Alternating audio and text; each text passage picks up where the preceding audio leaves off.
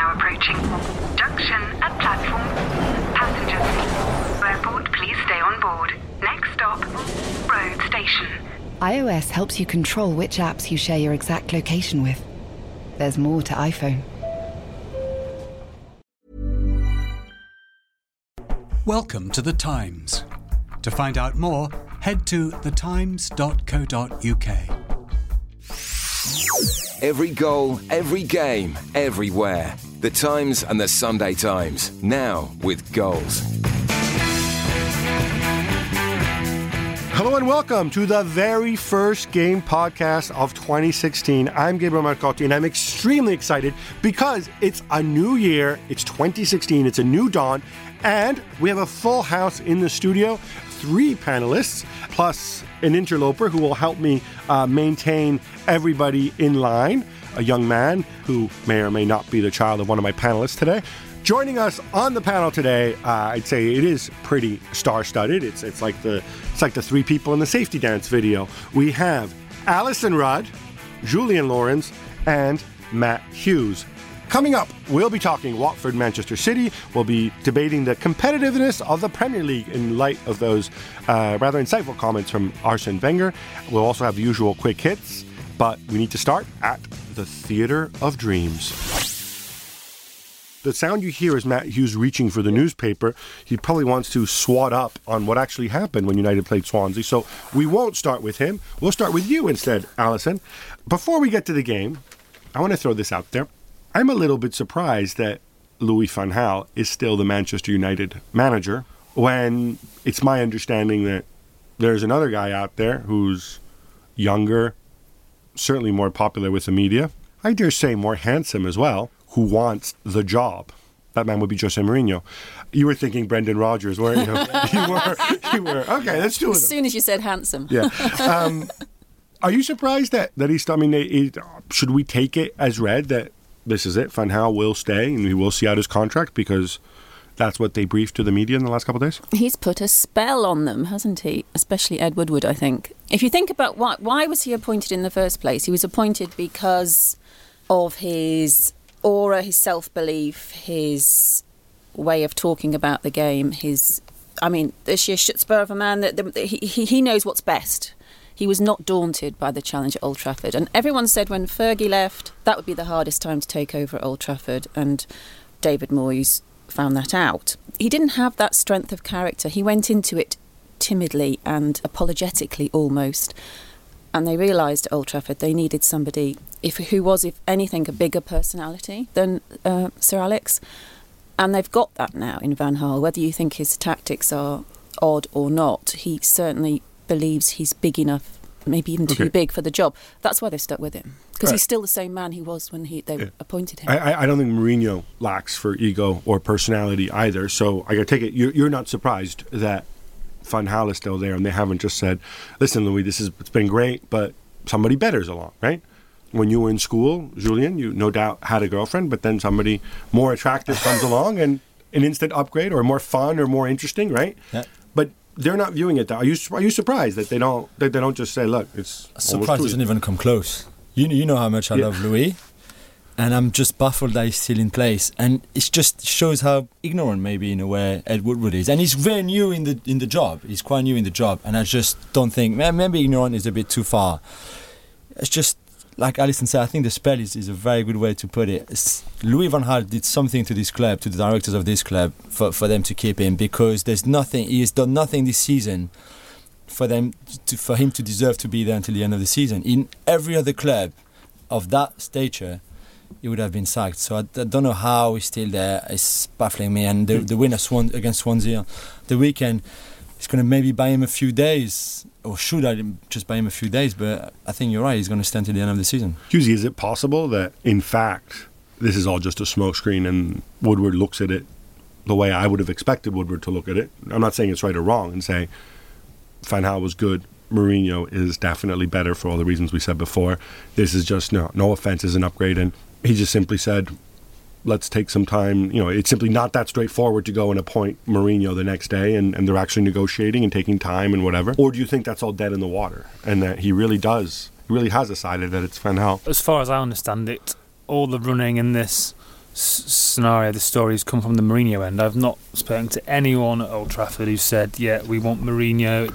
So unless they lost every game in December, I didn't really expect them to go to Mourinho. Also, I think you've got to give United a little bit of credit for backing their man. If he's the guy they appointed 18 months ago and they're supporting him, and then suddenly someone else comes on the market, do they just dump him straight away? That's not the way a sort of big business operates, really. You don't think that you go and you get somebody better? I mean, it's kind of like... Well, if you believe the current guy isn't good enough, then yes, but they clearly don't do that. Even if he thinks I mean, you can... Yeah, I just find it interesting because, I mean, you can set the parameters any way you like, right? You can believe Van Gaal is very good, but if Van Gaal is very good, then Mourinho would be exceptional. I don't know of any scenario where, unless there's a personality conflict or there's a style conflict, where you would think that Mourinho wouldn't be a better option than a guy who is going to leave your club in 18 months and isn't doing great anyway. Well, I can, because one of the reasons United didn't give the job to Mourinho when he wanted it 2.5 years ago, one of the reasons Barcelona didn't give him the job when he sat in front of them before Guardiola got the job in 2008, was that they considered him too much trouble, and that he'd win games but he'd cause problems and he'd be too much hassle. He came back to Chelsea, he said he'd changed. He's gone within 2.5 years. There's a tribunal starting tomorrow with a former employer of his claiming constructive dismissal against him. He's had 5 disrepute charges by the FA. He's toxic, and I think United don't want to touch him because of that. That's because of the campaign and conspiracies against him, isn't it? Now, we'll get to United in a minute, but I'm fascinated by Angel Rangel because, his name, after he's been in this country like 10 years, his name gets pronounced 2 different ways in the same television program, and they're both incorrect. He gets Rangel, he gets Rangel. But anyway, he took a dive late in the game, and he came out, and he admitted it. And I don't think this has gotten quite as much attention as it should have. Do we like it when people come out and admit it? Is he helping himself, or is he hurting himself? Because he has a reputation as I think I'm right in saying, and you're the most Welsh one here. Yep. I am. Actually, you are. Yeah. Sorry, thank you. I was talking to our guest here. But I've never met the guy, but I'm told he's a very, very good guy who, didn't he spend the night on the street and helping homeless people and stuff like that? Yeah. So do we like the fact that somebody dives and admits it, or... It's typically, I think, the kind of thing where he probably surprised himself by diving, and then after the game saying, like, did I really do that? Oh, I need to apologise, or at least to say something to admit it. And I think credit to him, once again, for doing it, because it's so rare to see. There's diving where you are not touched and you think, ooh, I think I can deceive the ref here if I fly through the air. And there's the diving that is a grey area where you are touched. You think you probably could stay on your feet, but you're thinking, why should I? I was touched. I'm not going to fall over unless I help myself fall over. I'll fall over. And some players believe it's perfectly legitimate and correct to fall over in such circumstances. Rangel is just being overly hard on himself, really, because he has many colleagues throughout world football who think he didn't do anything wrong at all. Is it good that somebody comes out and admits to diving and shows the kind of contrition he did? Is this something we should celebrate a little more? I think celebrate's probably slightly too strong. I wouldn't get the champagne out because a footballer, I admit, he dives, but I'm Yorkshire and, don't like spending money. So, I think it's a good thing that he's honest enough. But as Alison says, what is a dive? And there's a scale, isn't there? And it's not sort of the most outrageous act of cheating, is it? I just thought it was nice and refreshing. Wayne Rooney finally scores after a long, long time. I just thought it was a really, really, really nice goal, the whole thing. I mean, Martial's run, the assist into the box. Technically, what he did, I'm told, isn't... I've never done anything like that when I played at my crappy level of football.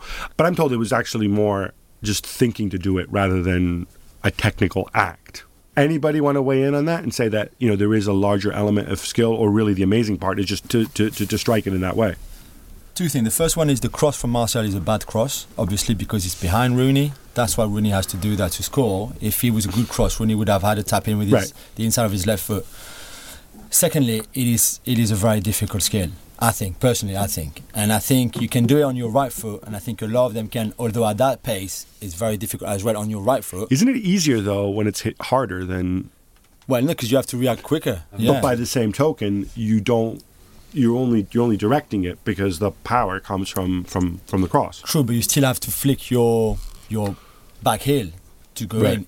It's easier if it's just with the inside of your foot in front of you, and but from that, and you can just do it now in the air if you're right-footed or left-footed, but it will come naturally with your right foot if you're right-footed, or your left foot if you're left-footed. But if you just try to do it in the air with the other foot, the wrong foot, it doesn't come. It doesn't come that. No. It doesn't come that natural. Well, when we see this, what does it mean though? Because people have been talking about Rooney's potential decline or whatever, and then he goes and he pulls off something like this, and it's not luck. It's not luck because you have to think to do it, and.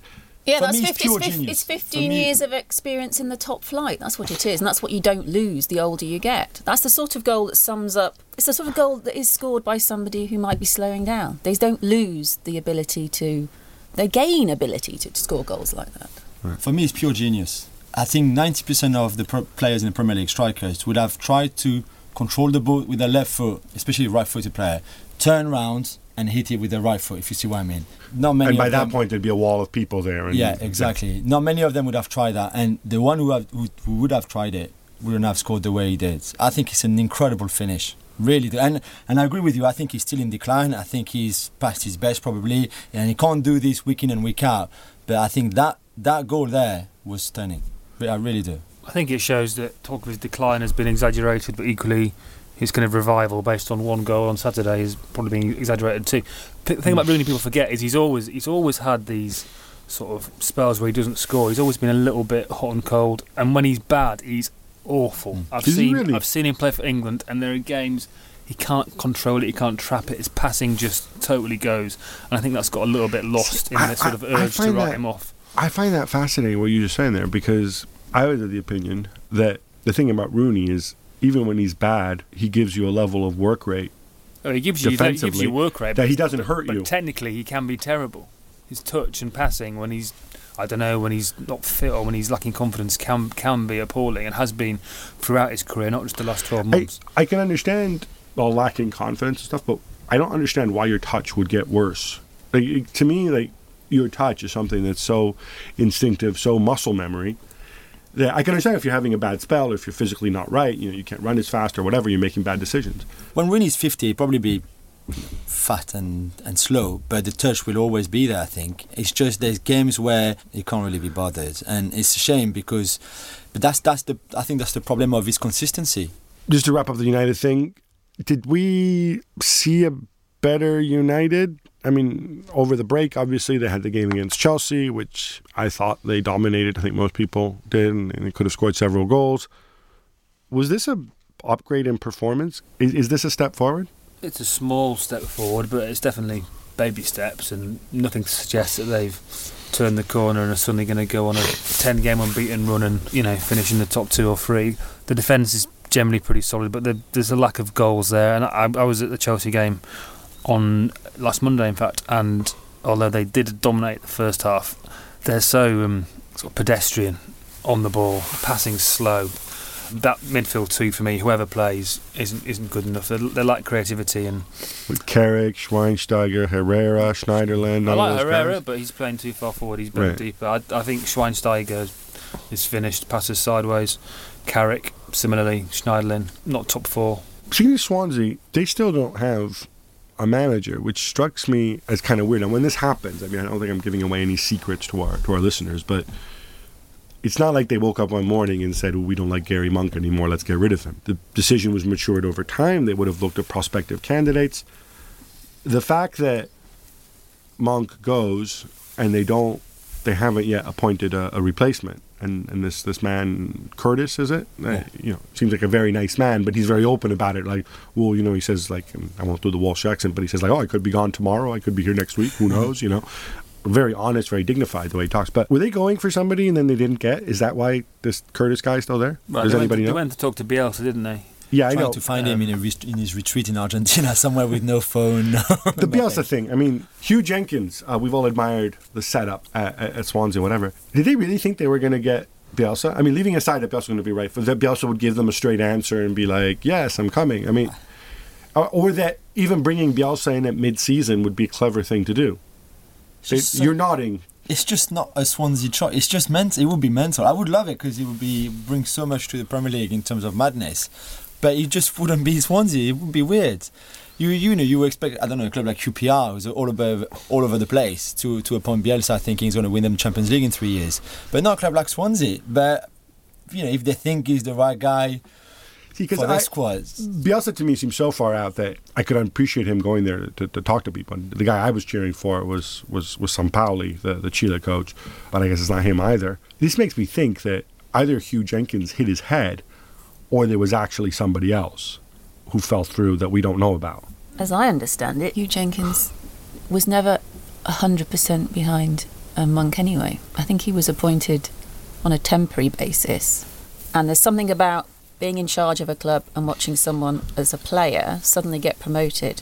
You've got to remember, Monk took over from Michael Laudrup, but a really sexy appointment. I mean, that one of the world's greatest ever players. He ended up just being a bit too laid back.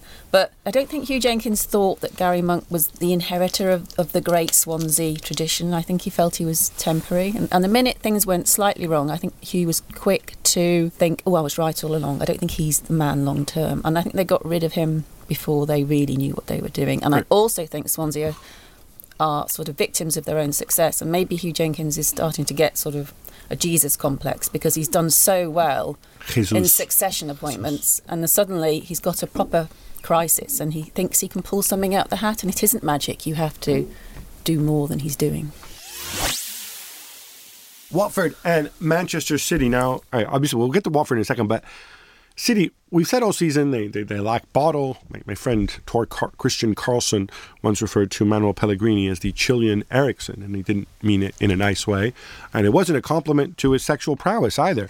Just when you think, oh, look, they're going to fade away and they're losing 1-0 and they're getting... I mean, the match report makes it seem as if they're getting absolutely hammered by Watford, at least for 80 minutes. And I'm looking at you, Husey. Then all of a sudden, the big guns fire. Yaya Toure, I thought that was a brilliant goal. And then obviously Aguero, the smallest guy in the universe, shows that you don't need to be tall to produce a stunning header. Is this a show of character? Is this a show of your big guys taking control? I don't know. It depends what happens next. I mean, it is to an extent, but I think the bigger show of character is to turn up at the start of the match and play to your potential throughout. It's more exciting to win it late than to win it early, right? Yeah, it is, but it's a gamble, isn't it? I mean, I watched Toure sort of stroll around, looking very sort of slow and ponderous, and then he suddenly produces an amazing finish. Was that a better goal than the Aguero goal? I think it probably was. I think so too. Wait, sorry, technical expert? Hitting it hitting it left foot on standing still, incredible power. Just sort of insouciant and relaxed, as if he was playing on a beach. That was by far the better goal. There was no marking for Aguero's header at all. You disagree? You're going with the Aguero header. The reaction, Yaya doesn't even know the ball is in the net. He reacts like Does 2 he seconds. Yeah, well, I think he does because it was an important goal. But I just don't think he doesn't know. The ball arrives, he puts his leg, and the ball goes in the top corner, and that's it. Because Aguero, there's the movement. It arrives so quickly. Holebas is marking him, not so well obviously because there's a goal. And I just think Yaya put, it's not the Arsenal goal where that's exactly what he wants to do. And he puts it exactly where he wanted it in the first place. That's what they just arrived. The instinct is put your legs out, puts his leg out, and he goes in the top corner. Aguero is different. Aguero is like, it's Michael Jordan. He stays in the air for 2 minutes. It's Andy Carroll. And Sanya's cross as well. No one has ever seen Sanya crossing the ball like that. And he did it there. And just, I think for me, Aguero's goal is better. I'd say as a neutral, I just love I love this game. I love the goals, fantastic. But anybody prepared to come out and say that this is a turning point? The way he put Fernandinho further back at the end, because if you look at it, they're not that far behind Arsenal and Leicester.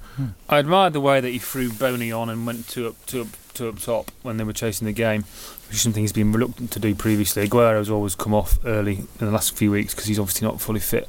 So I admire the way he gambled and went for it. But there's still issues for me. The centre-backs, very, very vulnerable. And so you're not one of those people who thinks that because Mangala had one good game, all of a sudden he's Lilian Thuram? No. Do you not think Pellegrini just sensed that Watford had run out of steam? They really dipped in energy levels. I mean, you were there. Didn't you sense that? And if you were the manager, you'd think, right, I'll just punish it. I won't be cautious. Yeah, but it still takes balls really to take off a defender, put on a striker. And if Capu is a bit clever, they go 2-0 up and it's finished. And Fernandinho has no idea. Fernandinho has no idea what to do when Capu runs towards him with the ball. He's just like, what? Do I go? Do I stay? And then Capu doesn't play well, because if he does play well, 3v3 like that at the end of the game. Actually, we need to talk just a second about Etienne Capu, because when he signed, I thought this guy's really good. And then I kept thinking that, and I know other people at Spurs felt that, and then Pochettino stopped liking him all of a sudden. And then when he signed for Watford, people are like, oh, look, he got some schlub Spurs reject. But I think he's been really, really good. I think his problem is that he's, and you saw him in the flesh, I saw him in the flesh when Watford played Chelsea. He's a bit Yaya-like in the sense that when he sometimes looks as if he's slightly slow and ponderous, but he's not. I mean, he covers ground, doesn't he?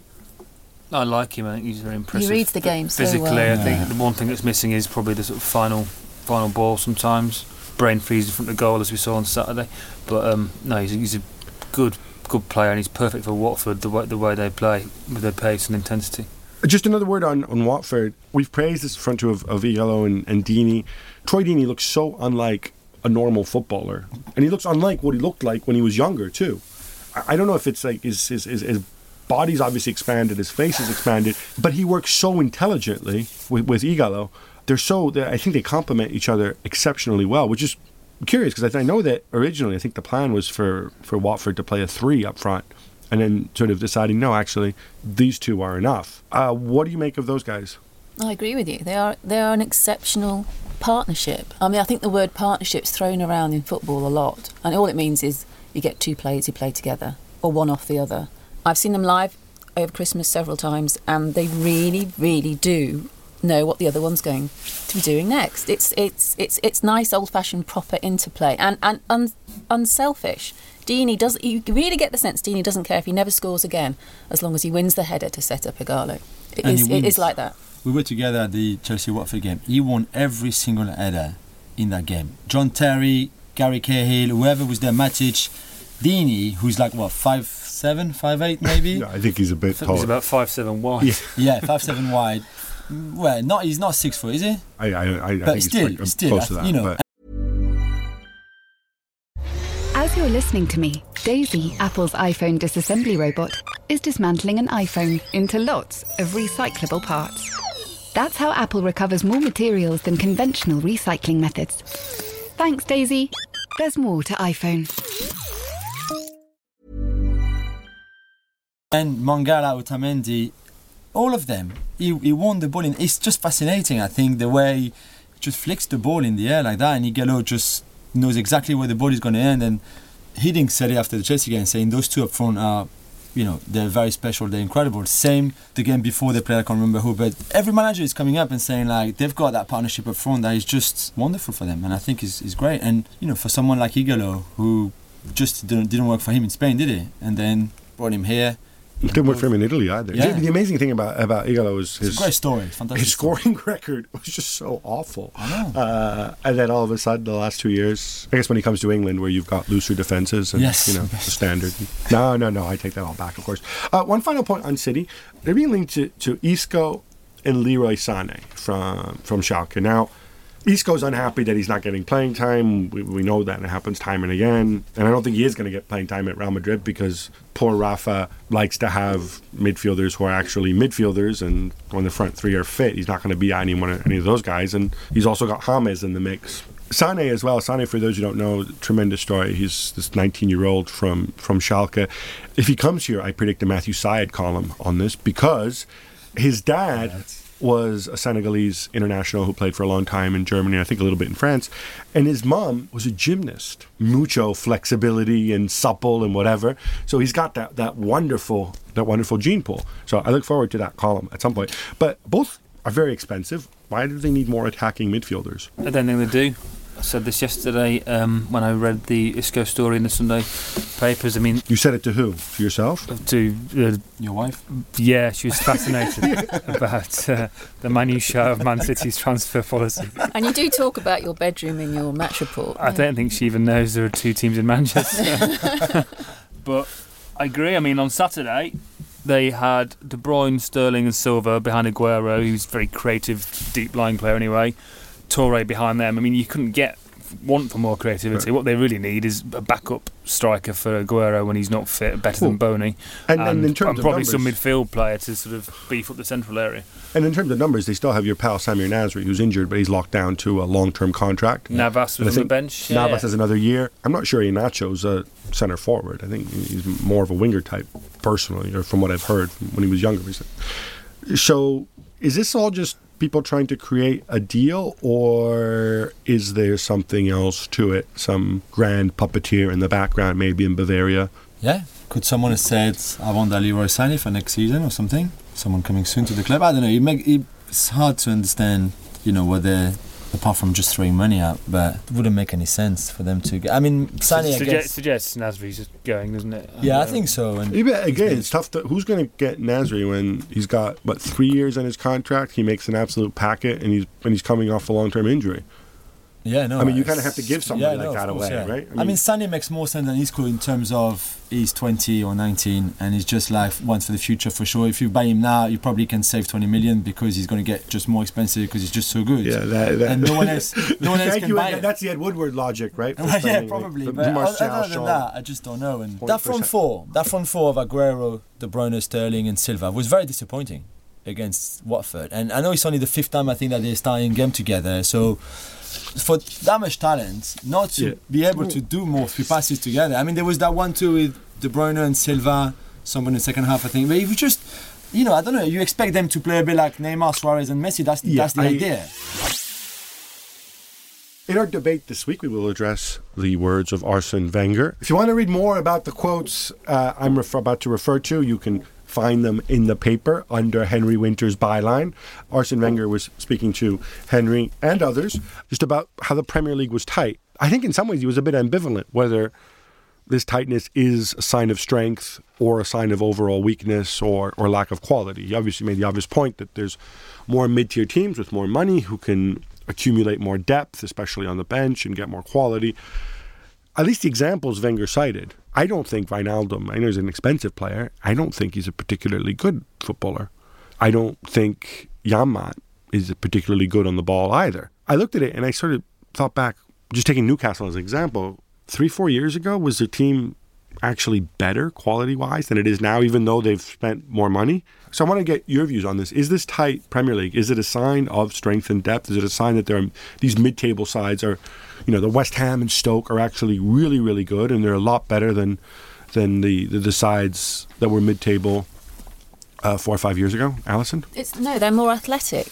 That's what it is. They're not more technical. Most teams have progressed in a technical way, but I think the reason why it's more democratic, the Premier League, is because of the emphasis on athleticism, particularly if you're supposed to be one of the smaller clubs. How do you breach the gap? How if you're facing Manchester City, who seem to have a glittering array of stars, do you cope with that if you've been assembled for a fraction of the price? Well, you do that by working incredibly hard on the training ground, by appointing a head coach who has a cult of personality, if you want to call it that, who is able to convince his players to put in an extra session of training and believe that it works. And once you've got that momentum going, they can see the effect it has. So you work extra hard as a player, you see that you get a point off a big club, and then it gives you the self-belief to work harder again. So you can argue it probably started properly with Pochettino coming and doing the whole pressing thing at Southampton, and everyone was wooed by that, and they thought, hang on a minute, maybe our team should work harder too. So it doesn't matter how talented you are, if someone's pressing you all through the match, unless you're exceptionally gifted consistently, you will find your ability to control a game limited, and that makes it more democratic. Well, pressing, though, isn't just a function of telling somebody to press. You need to have players who are athletic. I mean, are you suggesting that while there's you choose players who fit that model, of course, but that takes time. All right. So and they've also chosen guys who fit. Julian, what do you make of the Rudd? No, I like it. I also think that a few years back, Stoke wouldn't have been able to sign Shaqiri or Bojan. A club like West Brom wouldn't have been able to sign Rondon. And I think that's also the reason why it's so competitive, is and you can't deny that the money that's in the Premier League is far better than anywhere else, and that players like, Payet would have never signed for West Ham before, especially coming from Marseille. He would have probably waited a bit to go to a sort of a bigger club, in a way, like a club that plays in the Champions League, and wait and see if that was coming as an opportunity. But he couldn't say no to West Ham's offer in the summer, although he didn't really want to leave, and he went. And I think that as much as that physicality, the money they have, those kind of smaller clubs or mid-table clubs to spend on better quality players technically as well, has made a difference compared to the years before. Are you buying then this Wenger, Lawrence, Rudd argument that there's more talented players, more athletic players in the mid-table and lower table clubs, and therefore the upshot is that's why the top teams aren't running away with the league? And really, they're not actually. I buy that to an extent. I think there's no doubt that the middle class, the promoted clubs, are better than they used to be. They're more organised defensively, and they've also crucially got more goals in them. Promoted teams often used to really struggle to score, but we've seen how Watford, for example, on Saturday, got a great strike partnership. I do also think though that the top teams have declined. There's no doubt about that. If you think back to sort of that golden age of when English clubs were dominating the Champions League between, I guess, 2005 and when Liverpool won it in 2012, I think 3 Champions League titles plus 5 runners-up. We're nowhere near that level now. None of the top 4 are going to challenge. Just jumping on that, is it also, or could it also be that the people managing the top teams right now aren't as good as the people, this is a theory put forward by somebody I know, aren't as good as the people who were managing the top teams back then in that period? No, definitely. I mean, obviously Ferguson has left. Benitez did an excellent job at Liverpool, and they've had very few managers since then. Mourinho was probably at his peak in his first Chelsea spell. And Mourinho's gone now. Chelsea anyway. into Milan. I know, that's what I'm saying. But Chelsea had him at his best. So those were better, perhaps they were managers who were getting the best out of their teams as well, because they were managing at a higher level or more secure or maybe just more clever at managing than the folks in the so-called top 4 right now. Yeah, I think so. I mean, Benitez and Mourinho, certainly that's when they kind of first really emerged. And presumably 10 years you take ago. Ferguson and his pomp over Van Gaal. Yeah. And Wenger's probably the same, because Wenger hasn't changed in 20 years. He's the one kind of constant. He's the control in this experiment, if you like. Which is why Arsenal reached the last 16 quarterfinals and get knocked out. I think there's more talented players. I think there's been a step forward. I think the rank and file Joe Blow average mid-table manager. But go back a few years and you see some of the jokers who were managing mid-table. I know somebody who plays for Norwich, and you look at Alex Neil, and he says that this guy is so much more prepared than the people who were there before. And there were some pretty good managers there before, or higher profile people we thought were good. And the time and the knowledge of the opponents and the knowledge of the game and the way he imparts it. I just think there are people there who work harder and managers who are more clever.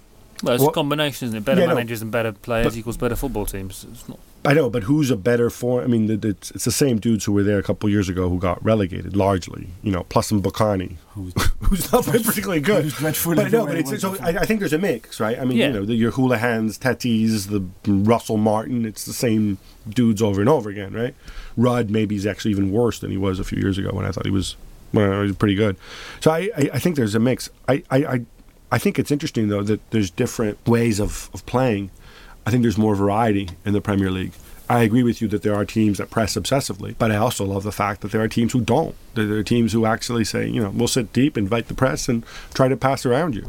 I think it's more mature. I think what's really letting the Premier League down is the top teams. They're making bad decisions. Some of them are run by people who aren't super competent.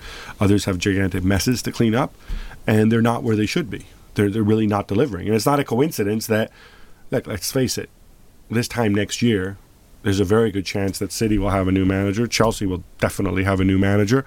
Manchester United, I believe, will have a new manager. Liverpool won't because they just appointed a new guy. But I mean, a new manager still. It was, be a proper team with proper players and stuff. So I think these things have a way of actually making sense and working themselves out. But is it bad or good?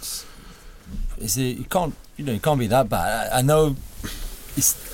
We see in the Champions League how far the English clubs go, but in terms of competitiveness of the league, it can't be a bad thing. No, I don't think it is. I think it is an exciting league, and it's a better league this year because of the fact that teams like Crystal Palace and West Ham and Watford and Leicester, I think they've shaken things up. Okay, how about now some quick hits now for quick reminder, quick refresher. It is a new year. I will ask you a question. You will have 20 seconds to answer. After 20 seconds, you will hear this sound. And after 25 seconds, you will hear this sound. And after that, I will talk over you loudly and rudely.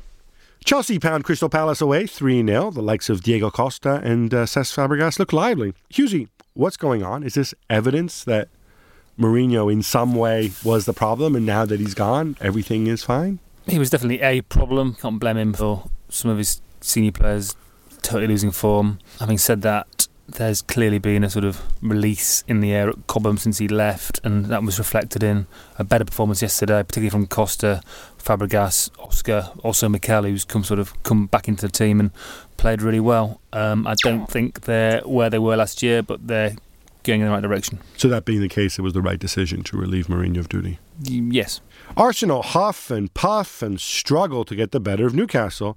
Julien, was this a function of Steve McLaren's brilliant game plan, or just a really bad game for the Gooners? More of bad game from the Gooners. I think they were tired and sloppy and slow and everything, and they still fought hard to win it. Fair play to them, I think. And for Steve, it's no brainer the way Steve set up his team. You know, that's what you do when you go to the Emirates. We try to overflow the midfield and stuff, but they should have done better. So, sort of well done to Steve, but not that good. You know, like you like to mock him, right? That's why you call him Steve, yeah, right? Steve, I just love that video. I watch it regularly. Me and my wife just crack up. It's mental. And you know, in Christmas time, we get those like top 50 moments, the most funniest thing in football or something on Sky One or whatever crap channel. And he was number one, and so the whole family watched it again, and everybody cracked up, even the kids went, because it was just so funny. So it's a rip-roaring, rollicking time in the Lawrence household at Christmas, isn't it? Yes. Jurgen Klopp is angry after Liverpool's 2-0 defeat against West Ham. So much so that he apparently said just 3 words to his players after. Alison, would you like to guess what they were? And given that he has 18 points from 12 games, compared to Brendan Rodgers, who had 12 points from 8 games, which, if my division is correct, is exactly the same rate of return, we're not seeing much of an improvement yet. Are you concerned? Are you pining for a return of the muscular, nicely toothed one? The 3 words were not "ich liebe dich." They were probably included the word "dick," however. And I'm not worried, because Klopp was appointed at a ridiculously stupid time of the season. There was nothing you can do. He inherited a very mid-table looking squad, and I think Klopp is capable of bringing a trophy to Anfield this season, whether it's the Capital One Cup or the Europa League Cup, and then we'll see the proper Klopp after the summer. My colleague Steve Nicol, who loves Liverpool almost as much as you do, he just thinks the players are all absolutely, with 1 or 2 exceptions, these are absolutely terrible. There's not a single one of those defenders who he would keep, except for maybe Klein on a good day. You agree? I agree. There you go. Tottenham Hotspur battled to a 1-1 draw away to Everton, and Tony Barrett says it felt like 2 points drop for Pochettino's crew. Hughesy, is this a sign of the club's newfound ambition? Because the point Tony makes is that until very recently, oh look, we got a point at Goodison. That's good. Spurs are building long term. No, they want to be in the title race. Yeah, they do, and they should be. The way they've approached the first half of the season, only 1 defeat, the best defence in the country, so they can harbour grand ambitions. I also think it's a sign that they played very well yesterday. The first half particularly, very dominant, hit the woodwork, so they probably should have won, yeah. If General Zod were to appear to you and say, like, Hughesy, you can have 1 English player this season to add to your favourite team, which of course I'm not giving anything away, is Huddersfield, would it be Dele Alli? Yeah. He's the most exciting young player I can remember coming through since Rooney, really. He's just from nowhere, from League One to the England team in 6 months. Amazing. Sunderland overcome Aston Villa 3-1 in the mother of all relegation 6-pointers. Julien, Villa haven't won since the opening day of the season. For those of you who follow Stan Collymore on Twitter, he is a Villa fan, of course, and he's a very, very angry man. He has zero faith in Remy Gard. Do you have more faith in I do. I've got faith in him. I just think it was such a tough task, and a bit like Klopp, he arrived at such a bad time with a very average, worse than average squad, I think, and I don't think there was much he could do different. I think He set them a bit better, probably. They at times have defended a bit better. At times they've been so bad. I mean, there's nothing you can do against Sunderland. When you see how they defended, that third goal is just mental. Why would any player in the whole world do something like that? It's just it's from Lescott to all of them. It's just it was pathetic. And I so feel the problem actually, sorry, if you're blaming Lescott and Richards, you're saying the problem isn't too many French players, it's too many English players. Well, at least the one they have. no, the one English they have. But I feel a bit for him. He knew it was going to be difficult. I just didn't think that he thought it would be that hard. If they go down, at least he's going to give it all the whole time. And I think if they go down, he's obviously going to stick with them in the Championship and bring them back up. Was there a children's cartoon in France named Remy years ago? Yeah, he had no friends. He had no. Remy sans famille. He had no friends, no family. It was a sad. So was he sad? And I don't know if he was a little kid who traveled the countryside on his own, right? Because he had no family, no friends. Yeah, but that's probably not very encouraging for Aston Villa fans. Is that what who he was named for? No, I hope not. I hope not. Leicester are held to a 0-0 draw by plucky Bournemouth, who go down to 10 men but hang in there thanks to some neat saves from one Artur Boruc. Alison, what's more likely, Leicester to finish top 4 or your pals, the Cherries, to stay up? Well, sadly, I think it is probably quite likely that Leicester will not finish in the top 4 and Bournemouth will go down. They have to find goals. They have to find. I think they need to sign a couple of strikers. Iturbe. They've been so unlucky with injury, but so what? They've got to get over it and spend some money. And if they do, they'll be fine. Otherwise, most things about Bournemouth are good. And Leicester, I don't know. Let's hope that for their sake, Vardy's layoff is actually good for him, and he comes back and goes on another 28. Goal run or something. People forget is that Leicester actually have some money to spend and they're willing to spend it. Gab, I have a question for you. Gary Neville's Valencia, and that still sounds odd, took on Real Madrid last night and it finished 2-2. It was very exciting. Who should be happier with the result? I think one G. Neville should be happier with the result. I mean, it was one of those games that was kind of all over the place, really, really exciting. But the fact of the matter is that Real Madrid could and should have won this game. I think there were 2 penalties that weren't given to Real Madrid, and it was interesting because before that, Valencia were very clever in the days leading up to the game. They kept going on and on about how we hope this referee won't be against us. We think this referee doesn't like us, and then they got inside the guy's head and they didn't give a penalty on Bale, and I thought one on Ronaldo, which should have been given too. There was so much drama in this game with Real Madrid taking the lead 2-1, and all of a sudden a really, really nice header from Gareth Bale, and all of a sudden you're thinking like, yes, this is it. And then within 71 seconds they concede because it doesn't matter who the manager is, but Pepe still plays like Pepe. And then at the end, Negredo had a chance to do it. I mean, look, poor Rafa. Kovacic, of course, was sent off with 20 odd minutes to go. Poor Rafa, he says, well, if you look at the draw, it's not good, but if you look at the performance, we played well, we controlled the game, which he keeps saying, and now they lampoon him. Like I said, I thought they deserved more, but Valencia showed also sort of tremendous spirit, and they could have had all 3 points. So to answer your question, I'll probably say Gary Neville. Right, that's all we've got time for today. Many, many thanks to my guests today, Julian Lawrence, Alison Rudd, and the very excellent Matt Hughes. Hughesy, did you run here today? Running home. Well, you're running home. There you go. You live, what, about 8 miles from here? You're running back to Huddersfield? 11 miles. Right. It's 11 miles to your home. There you go.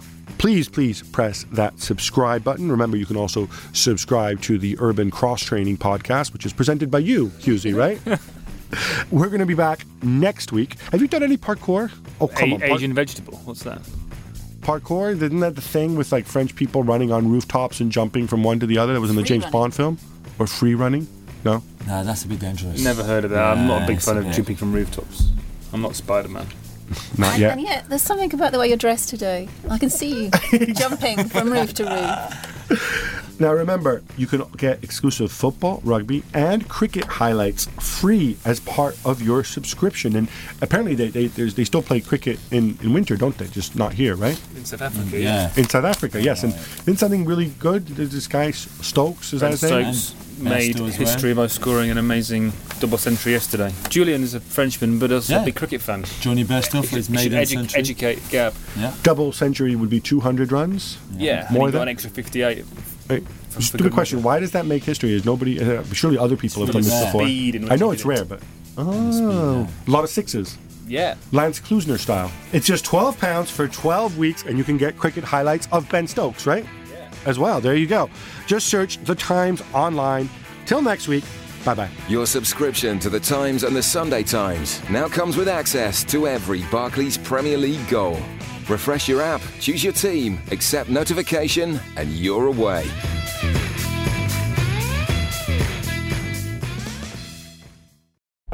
Thank you for downloading. To discover more, head to thetimes.co.uk.